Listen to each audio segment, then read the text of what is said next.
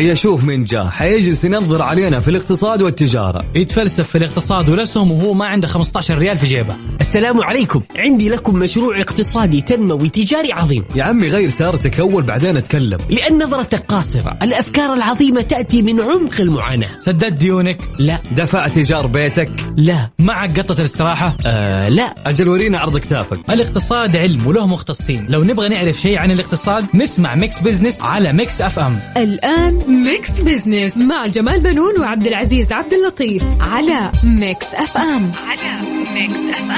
ميكس بزنس مع جمال بنون وعبد العزيز عبد اللطيف على ميكس اف ام. أهلا ومرحبا بكم مستمعينا، أنا جمال بنون أحييكم من ميكس اف ام وبرنامج ميكس بزنس. طبعا نرحب بزميلي عبد العزيز عبد اللطيف الذي يشاركني التقديم. أهلا مرحبا عبد العزيز. مرحبا أستاذ جمال ومرحبا بكم مستمعينا في حلقة جديدة من ميكس بزنس، هالبرنامج اللي يأتيكم كل أسبوع في نفس هالوقت. طبعا نتناول القضايا الاقتصادية ونبسط رؤية 2030 بحيث تكون أسرع فهما وهضما للمستمع. طبعا عبد العزيز خلينا نبدأ يعني مشوار حلقتنا اليوم بالخبر الأحدث. واليوم احنا في السعودية طبعا الخبر الأحدث اليوم اللي هو يعني منظر حافلات الحجاج وهي جاية، اللي جاية من الشمال واللي جاية من المدينة واللي شايل ضيوف الرحمن متجهين إلى مكة المكرمة والمدينة المنورة لأداء فريضة الحج. الحقيقة طبعا عبد العزيز يتواصل توافد ضيوف بيت الله الحرام على المدينتين المقدستين مكة المكرمة والمدينة المنورة استعدادا للصعود إلى عرفات وأداء فريضة الحج هذا العام. واستعدت كافة الأجهزة الحكومية والمعنية بخدمة ضيوف الرحمن. طبعا أستاذ جمال لاستقبال مليوني حاج هذا العام، وهو الأكبر والأضخم منذ جائحة كورونا، وسخرت كل إمكاناتها ورفعت جاهزيتها بحيث تجعل فريضة الحج ميسرة وسهلة تقبل الله من الحجاج طاعاتهم. طبعا إن شاء الله بإذن الله ويسر إن شاء الله تنقلاتهم بإذن الله. من جهة أخرى طبعا يواصل ولي العهد السعودي الأمير محمد بن سلمان مباحثاته المهمة خلال زياراته الحالية إلى فرنسا ولقائه بالرئيس إيمانويل ماكرون، وتشكل هذه الزيارة أهمية كبيرة لما تربطه بين البلدين من علاقات اقتصادية وسياسية وتوافق في العديد من الملفات. ويشارك الأمير محمد بن سلمان خلال تواجده في فرنسا في قمة من أجل ميثاق مالي عالمي جديدة والتي تعقد في باريس هذا الأسبوع. طبعا كمان يشارك ولي العهد غدا الاثنين في حفل استقبال رسمي تنظمه المملكة بمناسبة ترشح الرياض رسميا لاستضافة إكسبو 2030. طبعا للحديث أكثر حول أهمية هذه الزيارة يسرنا أن يكون معنا من الرياض الدكتور محمد مكني أستاذ المالية والاستثمار بكلية الاقتصاد بجامعة الإمام من الرياض. مرحبا بك دكتور محمد في ميكس بزنس. أهلا وسهلا أستاذ عبد العزيز، تحية طيبة لك وللقدير الأستاذ جمال وللمستمعين الكرام، وسعيد جدا بالتواجد معكم. دكتور محمد في البداية حدثنا ما هي أهمية مشاركة ولي العهد الأمير محمد بن سلمان في قمة ميثاق مالي عالمي جديد، وما هي التحديات والفرص التي تواجه المملكة في هذا الإطار؟ طبعا ما في شك أولا يعني مشاركة المملكة العربية السعودية ممثلة في تواجد سمو سيدي ولي العهد تعكس أنه المملكة ما في شيء، هي دولة مهمة وذات يعني ثقل عالمي. دعوتها لقمة باريس تدل أنه المملكة يعني ذات قرار اقتصادي مهم، أيضا ذات قرار سياسي مهم في العالم. تبادل المنافع والمصالح بين الدول ومن ضمنها المملكة العربية السعودية أكيد أنه ما في شك حتساهم في تحقيق طموحات العالم، وبتساهم أيضا في أنه هم يحققوا أهدافهم الواضحة. والمملكة يعني في كثير من القمم يعني وضعت الكثير من المبادرات اللي كانت سبب رئيسي الحقيقة في دفع التنمية في دول عديدة، وخصوصا أن هذه القمة بتركز على يعني أزمة الديون يعني الناجمة بسبب الجائحة وما تلاها، وخصوصا في الدول الفقيرة في دول أفريقيا. أيضا بتركز القمة عن موضوع كيف ممكن نبحث عن مصادر تمويل دولية جديدة تساعد هذه الدول. أيضا في مسألة المناخ ومشاكل المناخ أيضا حيتم الحديث فيها. كيف نخلق أيضا سبل وطرق لدفع التنمية الاقتصادية في دول العالم. ما ننسى برضو إنه هذه القمة بتأتي قبل انعقاد يعني قمة مجموعة السبع دول الغنية، وبالتالي هذه أي كان يعني أعتقد إنه هي حيكون لها أثر. نتائجها وما سيتم التوصل له والحديث من خلاله حيكون لها أثر أيضا على هذه القمة. أيضا قمة مجموعة ال20 اللي متوقع إنها يعني في العام القادم تكون في الهند. ما في شك إنه هذه كلها من القمم التالية بعد القمة الدولية في باريس، وتدرس كثير من الأمور المهمة. يعني اليوم الحقيقة موضوع أو ملف الديون العالمي واحد من الملفات يعني العميقة، والملفات اللي تحدثت عنها كثير من المنظمات في العالم. البنك الدولي، أيضا صندوق النقد الدولي، كان في تحذير كبير من إنه هناك تراكم وتضاعف في الديون في دول العالم وخصوصا في أفريقيا. وبالتالي هذا كله ما في شك انه حيكون في الحديث من خلال هذه القمه. وتواجد المملكه يعني هو امر انا اعتقد يدل على مكانه المملكه العربيه السعوديه. صحيح. طيب دكتور، انت كيف تنظر الى استضافه المملكه لمعرض اكسبو 2030، وايش هي الرسائل والاهداف اللي تسعى الى ايصالها للعالم من خلال هذا الحدث العالمي؟ الأهمية ما في شك هي تأتي من أهمية المعرض. معرض إكسبو ما في شك إنه هو الهدف الأساسي منه إنه بينعكس من خلاله أهم الإنجازات التي تحققت في العالم، وأهم الأمور التي يعني دفعت بالتنمية الاقتصادية، الثقافية، الاجتماعية. وبالتالي ما يميز هذه أتوقع التاريخ بالتحديد 2030 إنه هو يعني يتماشى مع رؤية المملكة 2030. ومتوقع إنه إحنا في هذه الفترة أو في هذا التاريخ المملكة ستقدم نموذج الرؤية، وكيف إنه استطاعت المملكة بإذن الله تعالى الوصول إلى يعني العديد من الإنجازات والعديد من الأهداف الاستراتيجية. معرض إكسبو أنا أعتقد 2030، وإحنا بنعرف إنه أصلا المعرض هذا بيعقد كل 5 سنوات، ويمكن الدولة العربية الوحيدة اللي استضافت هذا المعرض هي الإمارات العربية المتحدة في دبي، كانت في 2020. فأيضا يمثل يعني أمر مهم للمملكة إن هي تكون ثاني دولة عربية خليجية تستضيف هذا الحدث. وبالتالي أنا أعتقد أنه حيكون تتويج لجهود المملكة العربية السعودية من خلال أنها حققت مستهدفات الرؤية 2030.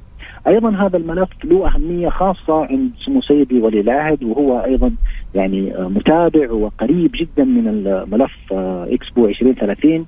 وبإذن الله يعني إنه المملكة فعليا يعني تظهر من خلال المعرض بشكل مميز.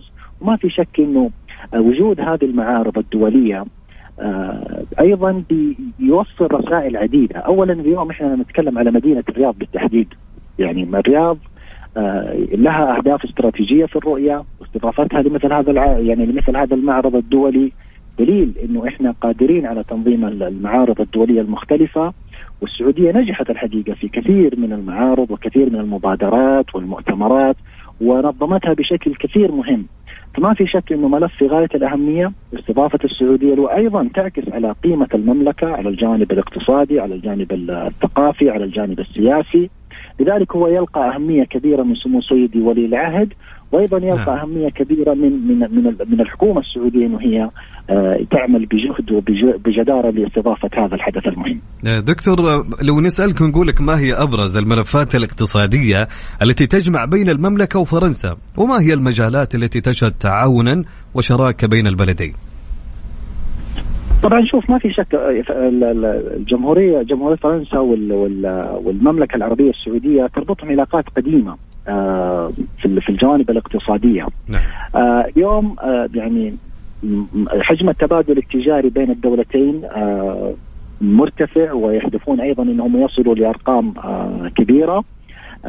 يوجد اليوم ما يقارب 336 شركة فرنسية بتستثمر في المملكة العربية السعودية. وإحنا كنا بنتكلم قبل حوالي سنتين من الآن في عام 2019 إنه كان ما يقارب 250 شركة أو استثمار فرنسي موجود عندنا، فزاد بما يقارب حوالي 130 شركة. أيضا يوجد ما يقارب حوالي 27 شركة سعودية تعمل في فرنسا فعليا. أيضا لدينا فعليا شركات فرنسية في السعودية حوالي 80، وهذه الشركات يعمل فيها ما يقارب يمكن 10,000 مواطن. فبالتالي أنت اليوم في أهداف إنه يكون عندنا رفع من حجم التبادل التجاري اللي هو يقدر بحوالي 11.5 مليار دولار. أيضا عندنا أهداف إن هم فرنسا ما في شك دولة صناعية مهمة، ودولة تملك تقنية، دولة تملك أيضا أيدي ماهرة، وبالتالي هذا بيساعد أيضا المملكة في عملية الوصول لأهدافها الاستراتيجية في الرؤية.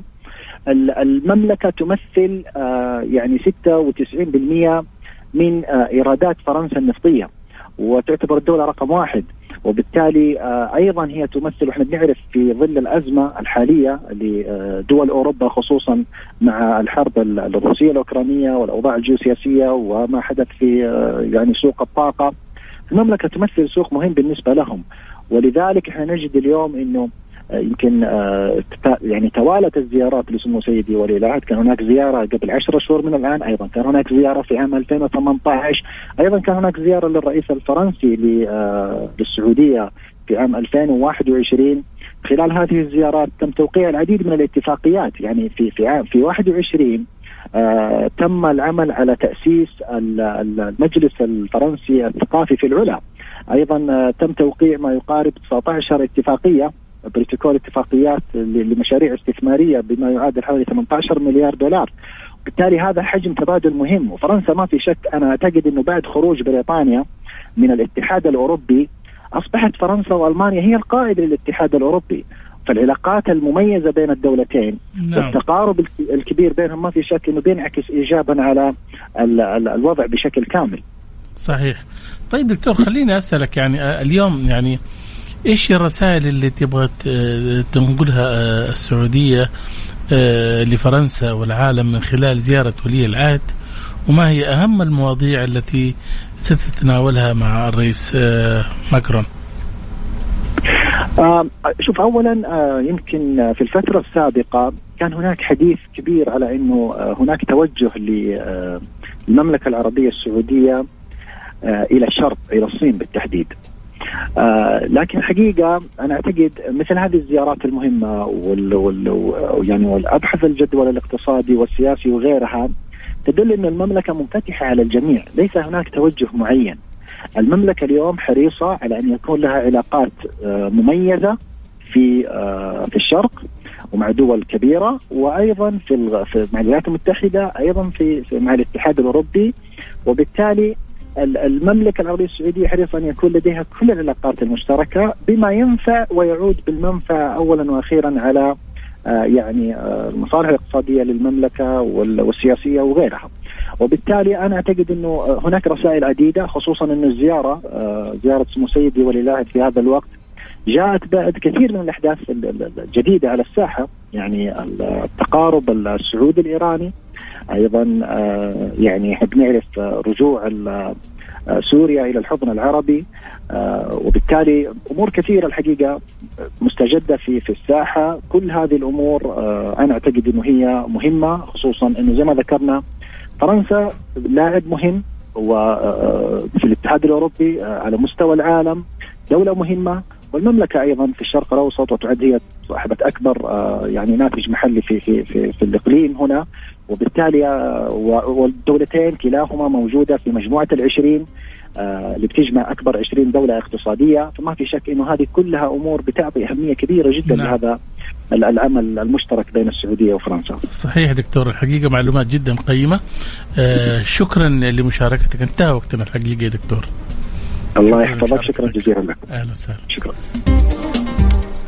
مستمعينا، كان معنا الدكتور محمد مكني، أستاذ المالية والاستثمار بكلية الاقتصاد بجامعة الإمام، كان معنا من الرياض.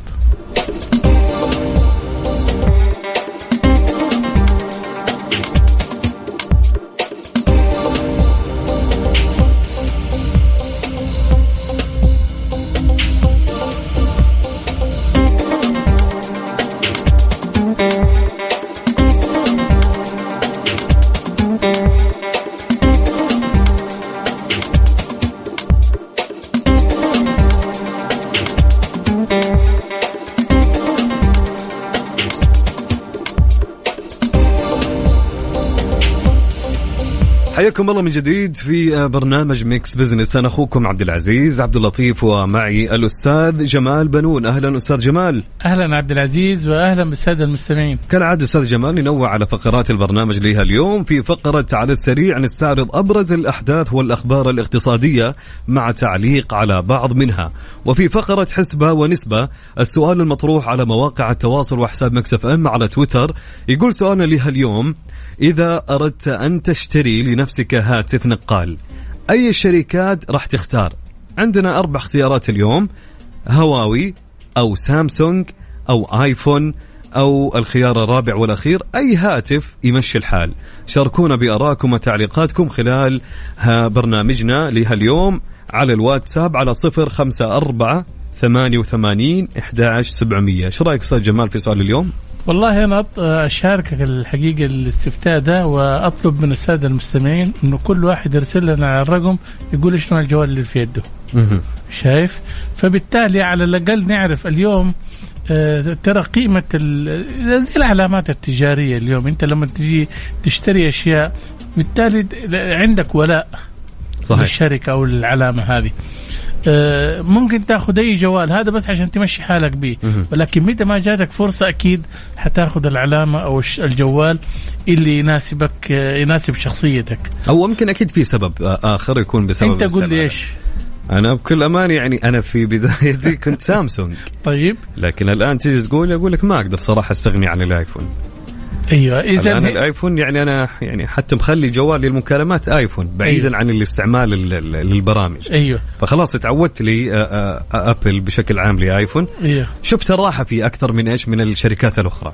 ايوه هنا انت جيت غيرت مسار اهتمامك بالجوال لما شفت انه الخدمه اللي انت تبغاها ما هي موجوده في الشركه اللي في الهاتف اللي انت بتستخدمه. صحيح. فبالتالي غيرت لشركه اخرى تقدم لك الخدمات الافضل والاحسن. طبعا صح. طبعا في استاذ جمال ما اقطع كلامك، في ناس يشوفوا يعني خليني اقول لك عندهم استطاعه مثل الايفون بحكم ان الايفون يعني سعره اغلى، وايضا في بعض الشركات الان اسعار جوالاتها اغلى من الابل او ايفون، لكن استعمال السامسونج أسهل من الشركات الأخرى، وخلينا نقول الأندرويد أسهل من أبل بشكل عام. في السامسونج يعني أغلب كبار السن بيستعملوا السامسونج لأن استعماله أسهل. لا يا شيخ حيزعلوا منك كبار السن. بالعكس. فلذلك نحن نبغى الكل يشاركنا اليوم على الواتساب. قول لنا رأيك. فسؤالنا يقول إذا أردت أن تشتري لنفسك هاتف نقال أي الشركات تختار؟ هواوي، سامسونج، آيفون أو الاختيار الرابع أي هاتف يمشي الحال؟ على الواتساب على الرقم 054-88-11-700.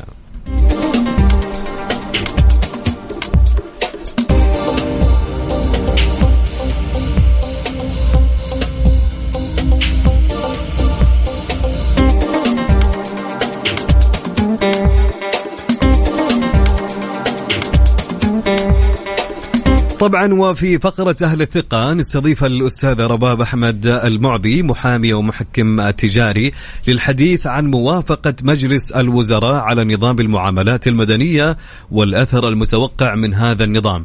أما في سبوت لايت أستاذ جمال اليوم معنا إن شاء الله الأستاذة سجا آل إدريس مدير مشروع برنامج مسرعة مسك في مؤسسة محمد بن سلمان مسك من الرياض، تكون إن شاء الله معنا هاتفيا حول إعلان مسك تأهيل 20 شركة تقنية ناشئة من الدفعة الرابعة من برنامج مسرعة مسك، وهي أحد البرامج التي تدفع برواد الأعمال إلى التميز والابتكار. ما شاء الله اليوم يعني حلقتنا دسمة أستاذ جمال. طبعا بالتأكيد، وكل هذا في ميكس بيزنس.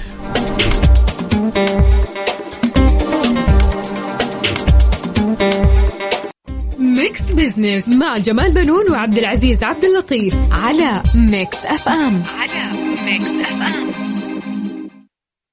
أهل الثقة ضمن ميكس بيزنس على ميكس اف ام.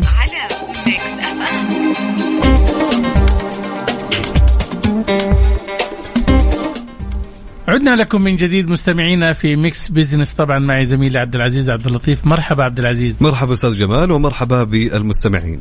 طبعا عبد العزيز في إطار تطوير البيئة التشريعية وحماية الحقوق وتعزيز الشفافية. أقر مجلس الوزراء السعودي في 14 يونيو يعني الأسبوع الماضي نظام المعاملات المدنية، وهو قانون يهدف إلى تنظيم العلاقة بين الأفراد في تعاملاتهم والحد من حالات المنازعات بينهم وتقليل أمد الفصل في الخصومات. طبعا يشمل النظام أكثر من 700 مادة، وهو ثالث مشروعات منظومة التشريعات المتخصصة صدورا بعد نظام الأحوال الشخصية ونظام الإثبات. طبعا للحديث أكثر حول أثر هذا النظام في الحقوق والعقود وغيرها من التشريعات والأنظمة، يسرنا أن نستضيف عبر الهاتف من جدة الأستاذة رباب أحمد المعبي، محامية ومحكم تجاري. طبعا مرحبا بك أستاذ رباب في ميكس بيزنس. مرحبا بكم أستاذ جمال وأستاذ الزميل، حياكم وبياكم، شاكرة استضافتكم. يا أهلا وسهلا. خليني أعرف منك يعني أبرز ميزات ومبادئ نظام المعاملات المدني الجديد وكيف يختلف عن النظام السابق. أبشر على عمرك. أول شيء في البداية أحب أتقدم بالشكر والتقدير لصاحب السمو الملكي سيدي الأمير محمد بن سلمان لاهتمامه بالبيئة التشريعية وسن الأنظمة لضبط العلاقات والمعاملات إن كانت المدنية والتجارية. طبعا أهم ما جاء في هذا النظام إنه ليه أهداف أكيد، وهي توفير البيئة العدلية للمواطنين والمقيمين، أيضا تهيئة البيئة الاقتصادية وجذب الاستثمار. طبعا هذه الأمور مؤثرة جدا بإرساء الحقوق والواجبات بأنها تكون واضحة للمتعاملين إن كان من خلال العقود أو من خلال الحقوق المدنية أو الشخصية. طبعا يهدف إلى استقرار المعاملات المادية، العقود، أيضا بيئة جاذبة للاستثمار، حيث المملكة العربية السعودية موقعة على عديد من الاتفاقيات ومصادقة عليها.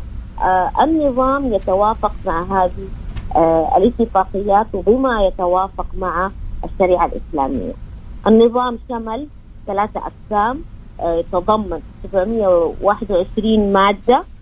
طبعا النظام أحدث أمور عديدة كانت قابلة للاجتهاد القضائي، كانت قابلة للتكييف من المحامي للقضية.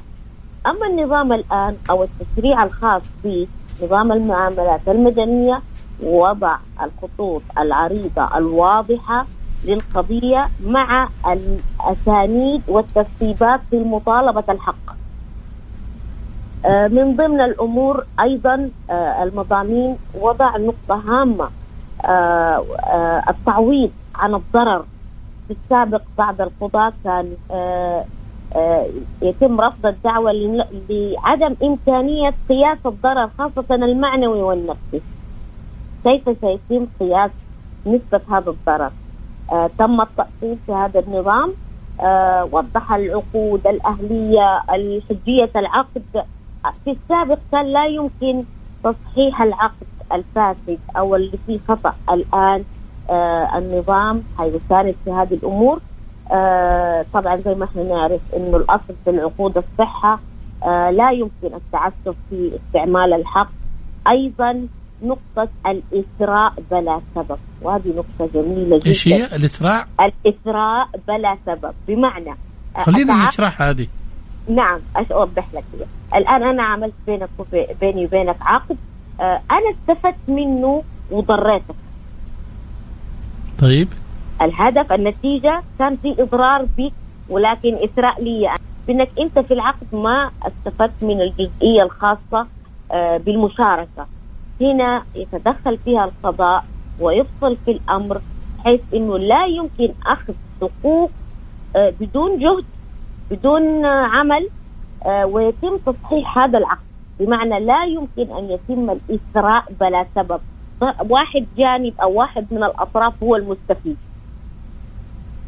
نلاحظها في بعض العقود أحيانا للتبسيط للمستمعين، تقرأ العقد تلاقيه يصب في جهة واحدة فقط، وهذا أحيانا يوقعوا للسرعة وللفرحة بأنهم أنجزوا عقد وأنه دخل في مشاركة. أنت تتكلمي عن العقود التجارية صح؟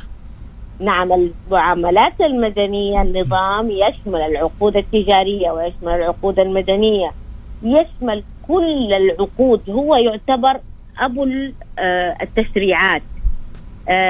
مثال أعطيك في نظام العمل والعمال، أحيانا تيجي علاقات لم تذكر في نظام العمل والعمال، هنا المحامي مباشرة يستند على ماذا؟ على نظام المعاملات المدنية. بمعنى نظام المعاملات المدنية شمل جميع التعاملات الاقتصادية والعمالية والتجارية. نعم. لذلك يعتبر هو مظلة للأنظمة.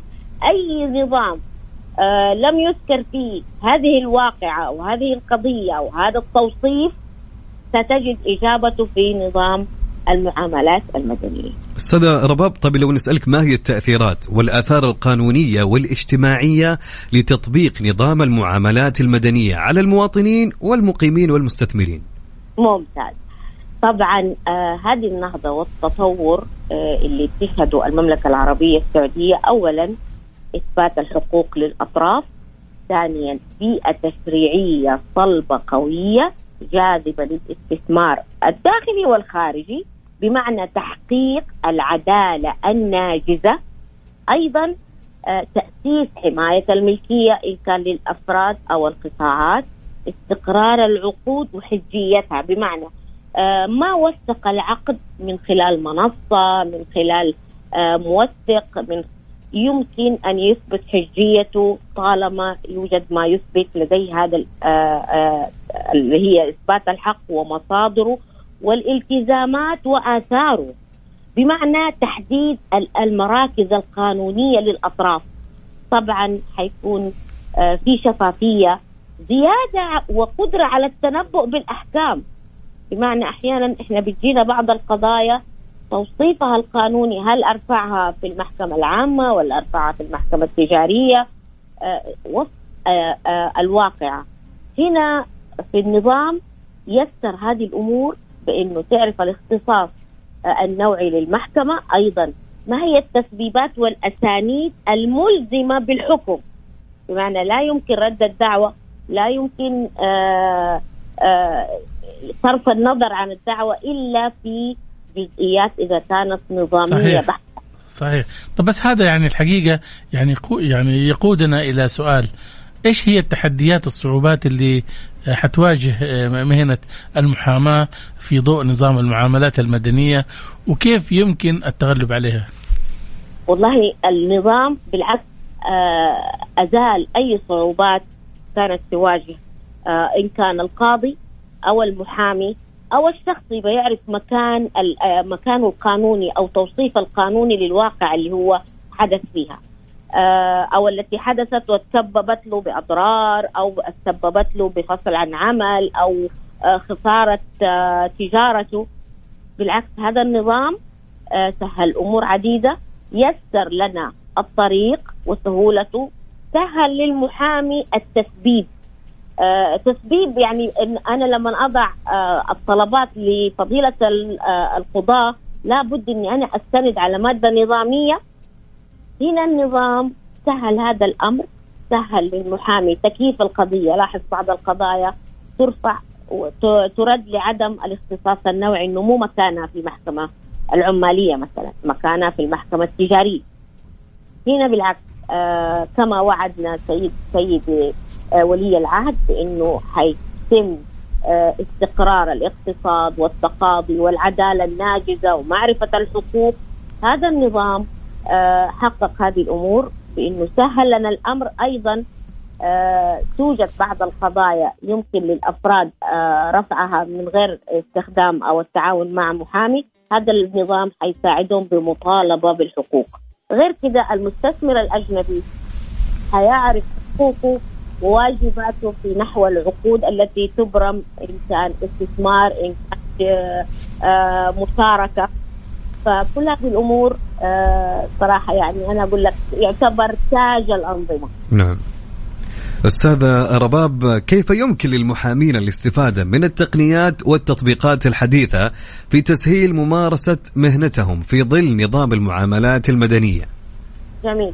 الآن المحامي يستطيع الاستفادة من النظام من الأنظمة السابقة، خاصة نظام الإثبات، بتحديد الهدف والطلب، بمعنى أنه لا تطيل القضايا، ما يكون في جلسات عديدة، لدي الواقعة ولدي الإثبات ولدي الدليل والتثبيت.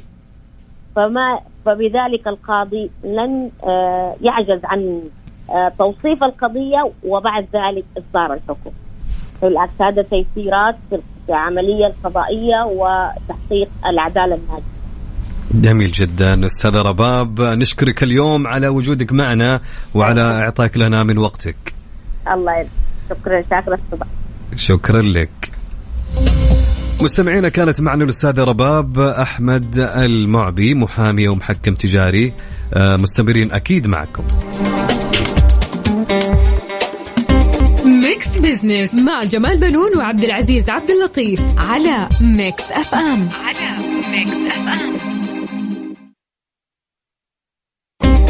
سبوت لايت ضمن ميكس بيزنس على ميكس اف ام.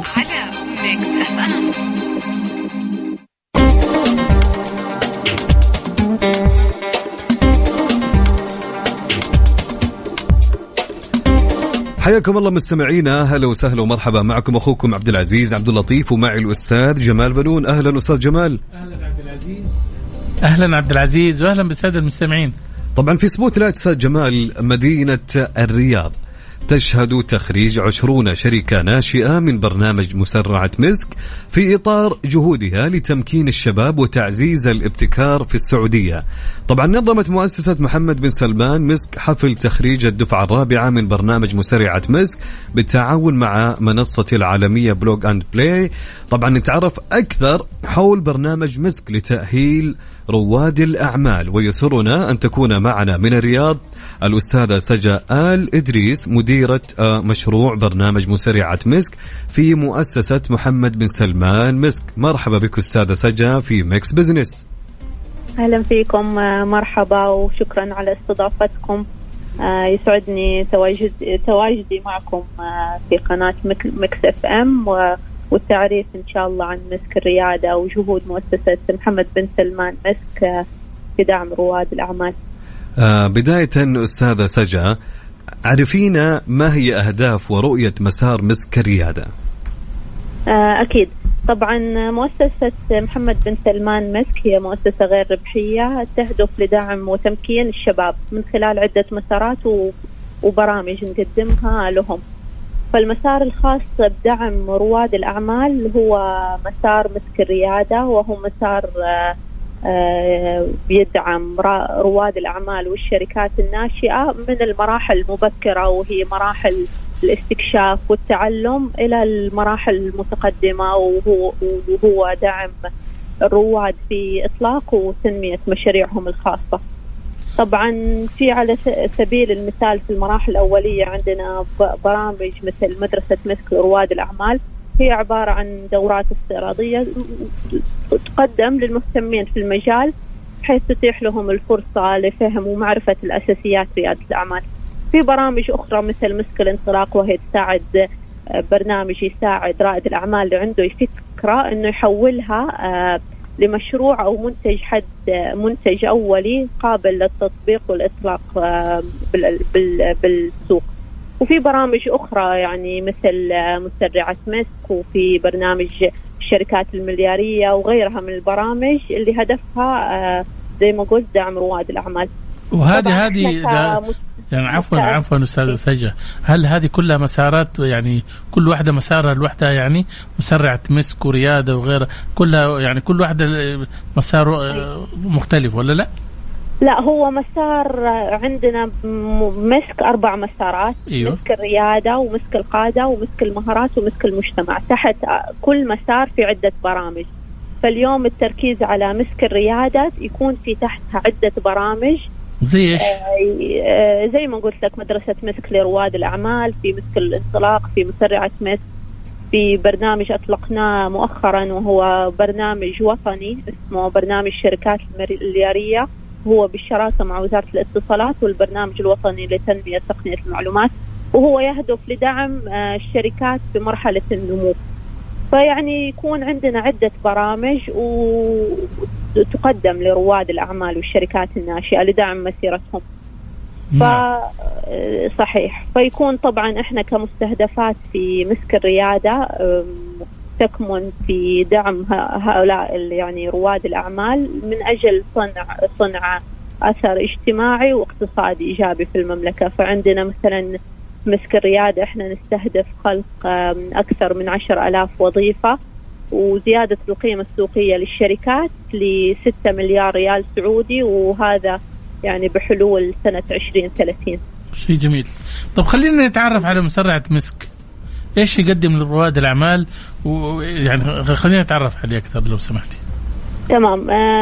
مسرعة مسك هي البرنامج هو مسرعة أعمال، نقدم برنامج تدريبي مكثف على مدار 3 أشهر، وندعم فيه الشركات التقنية الناشئة في المراحل الأولية لنساعدهم على النمو والتوسع وتطوير شركاتهم. يكون هذا الدعم من خلال تقديم يعني خدمات دعم وتوجيه وإرشاد وورش عمل في عدة مجالات، مثلا تشمل مثلا الدعم في الشؤون المالية القانونية، الدعم في تطوير المنتجات والعروض التقديمية، وتجهيز الشركات للجولات الاستثمارية وغيرها يعني من المجالات. بالإضافة كمان احنا خلال البرنامج ندعم رائد الأعمال بالربط مع المستثمرين والشركات أو الجهات الحكومية والخاصة، وبذلك يعني نحن لتسهيل يعني فرص الاستثمار والشراكات مع هذه الشركات المشاركة. جميل. أستاذة سجا، وش اللي يميز مسرعة مسك عن باقي مسرعات الأعمال؟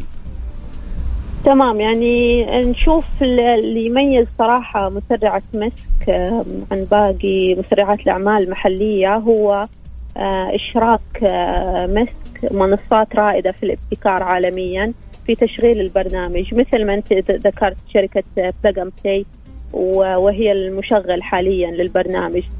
وبذلك يعني يكون البرنامج مقدم بمعايير عالمية ويمكن كمان رواد الأعمال للوصول لشبكة ليست فقط محلية بل أيضا عالمية من الخبراء والمرشدين والمستثمرين وغيرهم، وبهذه الشراكات تمكنهم كمان للشركات الراغبة في التوسع في هذه الأسواق العالمية.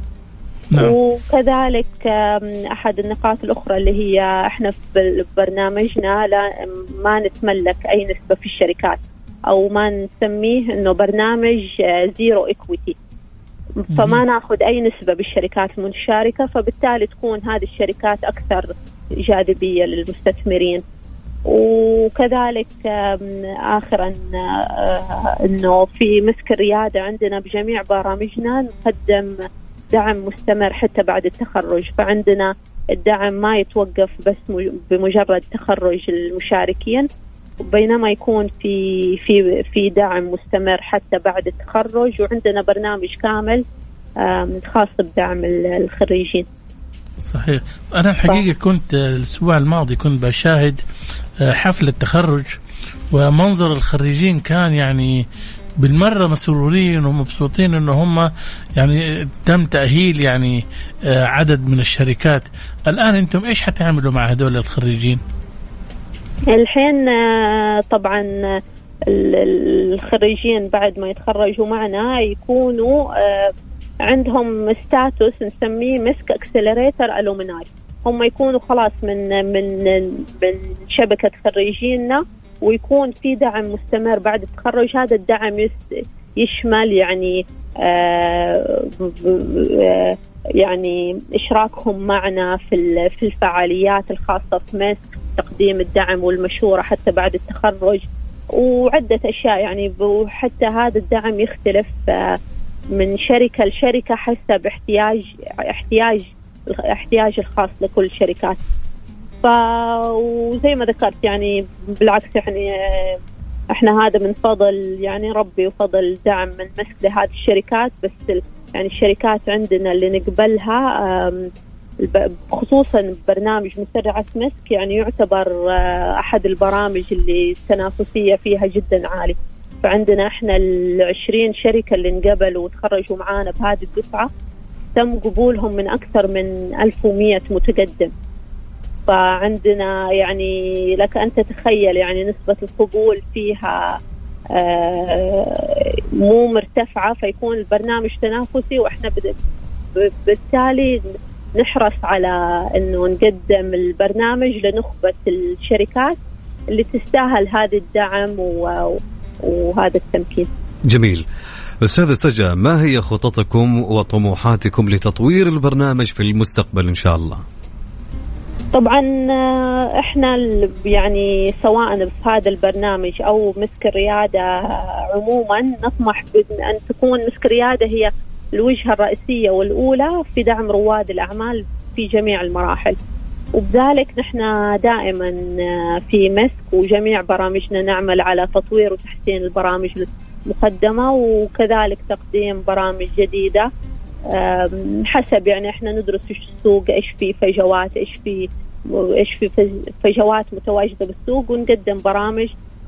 ف يعني زي ما قلت إن شاء الله نطمح أن تكون مسك الريادة هي الوجهة الرئيسية بإذن الله. أستاذة سجا، شكرا لك لمشاركتك اليوم معنا في برنامجنا في مكس بزنس. عفوا. وكلمة أخيرة أحب أقول للمهتمين يعني بالتقديم في برامجنا، جميع برامجنا هي متواجدة في منصة مكان مسك، وفيقدروا المهتمين يطلعوا على جميع برامجنا والشروط، وكذلك اللي مهتمين بالتقديم للدفعة الجديدة من مسرعة مسك التقديم مفتوح حاليا للدفعة الخامسة للي حابين يشتركوا. هو التقديم أونلاين؟ أي التقديم أونلاين عن طريق موقع مكان مسك. مكان مسك. أوكي صحيح. شكرا لك يا أستاذة سجا، يعطيك العافية. شكرا على استضافتكم، يعطيكم ألف عافية. مستمعينا، كانت معنا الأستاذة سجا آل إدريس مدير مشروع برنامج مسرعة مسك في مؤسسة محمد بن سلمان مسك. ميكس بزنس مع جمال بنون وعبد العزيز عبد اللطيف على ميكس اف ام.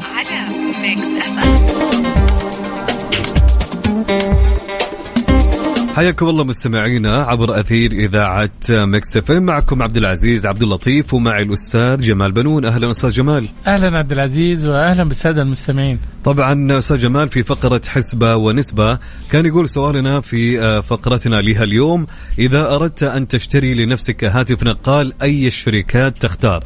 عندنا 4 اختيارات: هواوي أو سامسونج أو آيفون، أو الاختيار الرابع أي هاتف يمشي الحال. فخلينا نشوف بعض التعليقات أستاذ جمال. طيب خلينا نقرأ. طبعا عندنا نمس على أبو عبد الملك من الخبر بالخير. هلا وسهلا أبو عبد الملك. يقول أي شيء غير الآيفون الأندرويد كويس. طيب يعني هذا شوف يا عبد العزيز، اليوم طبعا احنا نشوف هذه ال3 الشركات اللي حاطينها احنا هذه الآن يعني عالميا حتى في حجم المبيعات هذه من الأوائل. نعم شايف. طبعا في شركات كثيرة الآن موجودة في السوق، ولكن ما أخذت وضعها، يعني ربما تيجي بعد هذه الشركات كلها. فبالتالي يعني لما نقول لها أي هاتف يمشي الحال نقصد بها بقية الشركات الأخرى اللي في ترتيب التوزيع أو المبيعات أقل من هذه ال3 الشركات. طبعا لما نقول هو يخصص هاتف للمكالمات وهاتف لل، أعتقد أنه اليوم كلنا أصبحنا تشوف جوال محمد عبده جوال خاص بالمكالمات ما في أي برامج. طبعا عندنا على طار المكالمات عندنا صديقنا ما هو كاتب اسمه ولا محمد محسن، يقول جوال المكالمات والواتساب آيفون، وجوال التطبيقات والبرامج من شركة لينوفو. ممكن لا ما أنت حددت من الجوالات الرخيصة يعني، ولا في متناول الجميع. جميل. طبعا الآن طبعا أبو حاتم يقول وين راحت أيام نوكيا؟ طبعا نوكيا شوف أنا أقول لك يعني في ولاء لبعض الشركات من العملاء والمستهلكين، ولكن الشركة هي نفسها ما حافظت على عملائها. صحيح. ما طورت من برامجها وأجهزتها وتصاميمها، وبالتالي يعني ضاعت وسط تطور رهيب من هواوي وايفون وسامسونج. صحيح. طبعا الآن في خلينا ناخذ النسبة أستاذ جمال في تويتر. طبعا حصل على 4% أي هاتف يمشي الحال. ايش تفسرها عبد العزيز انها تجيب 4%؟ صعب الآن أستاذ جمال، خلينا أقول لك صعب الواحد الآن في الوقت هذا إن يضيع فلوسه على شركة يغامر فيها. أيوة صحيح حرفيا يعني الآن. وزي ما قال أبو عبد الملك أحد الأصدقاء اللي دوبوا علق يقول لك جوال للمكالمات وجوال لهذا، فبالتالي الناس صارت تبحث عن الشيء المميز. صحيح صح ولا هذا هو. فيعني خلينا يعني نوضح أكثر. الآن يعني في 1000 شركة يمكن، فكل شركة عن شركة تفرق من ناحية الآن أغلب الأشخاص يهتموا بالسوشيال ميديا، ففي بعض الشركات الآن إذا استعملت أو إذا حملت فيها التطبيقات بيقعد معك فترة مؤقتة وخلاص تحاول تبحث عن بديل. فعلى العموم عندنا 4% لأي هاتف يمشي الحال، وبالنسبة اللي بعدها 15% اختار هواوي، وثم 35% اختاروا السامسونج، وأما بالمركز الأول حصل عليه الآيفون بنسبة 46%. والله نسبة كويسة. أعتقد هواوي تجربة المستهلك السعودي مع هواوي كويسة، أنا أشوفها حاليا يعني. هي كويسة الآن، ولكن أنت عارف من أول لما كانت يعني الحرب الاقتصادية اللي كانت حاصلة بين أمريكا وبين الصين وبين يعني فيما يتعلق بفرض عقوبات على الصين، فجوجل صارت ما تشتغل في هواوي، فبالتالي كانت تواجه صعوبة للعملاء اللي كانوا يتعاملوا مع هواوي، شايف؟ فانخفضوا زباينها خاصة في منطقة الخليج، ولكن مبيعاتها هي في الهند وفي دول آسيا الأخرى موجودة طبعا مرتفعة. صحيح فعلا. صحيح. طبعا ننهي برسالة أبو صالح. أبو صالح يقول إلى الآن يتصل بنوكيا، لكن الواتساب والبرامج على الجالكسي. صحيح. طبعا أستاذ جمال داهمنا الوقت وانتهى وقتنا لها اليوم، وصلنا إلى ختام هذه الحلقة من مكس بزنس. طبعا لقاء يتجدد بضيوف جدد وموضوعات جديدة وأخبار دسمة إن شاء الله، ونشكر ضيوفنا الذين شاركونا اليوم في حلقة مكس بزنس. الدكتور محمد مكني أستاذ المالية والاستثمار بكلية الاقتصاد بجامعة الإمام من الرياض، وأيضا الأستاذة سجا الإدريس مدير مشروع برنامج مسرعة مسك في مؤسسة محمد بن سلمان مسك، طبعا كانت ضيفتنا من الرياض. ومن جدة الأستاذة رباب أحمد المعبي محامية ومحكم تجاري من جدة. موعدنا إن شاء الله أستاذ جمال يتجدد الأسبوع المقبل بإذن الله إن شاء الله.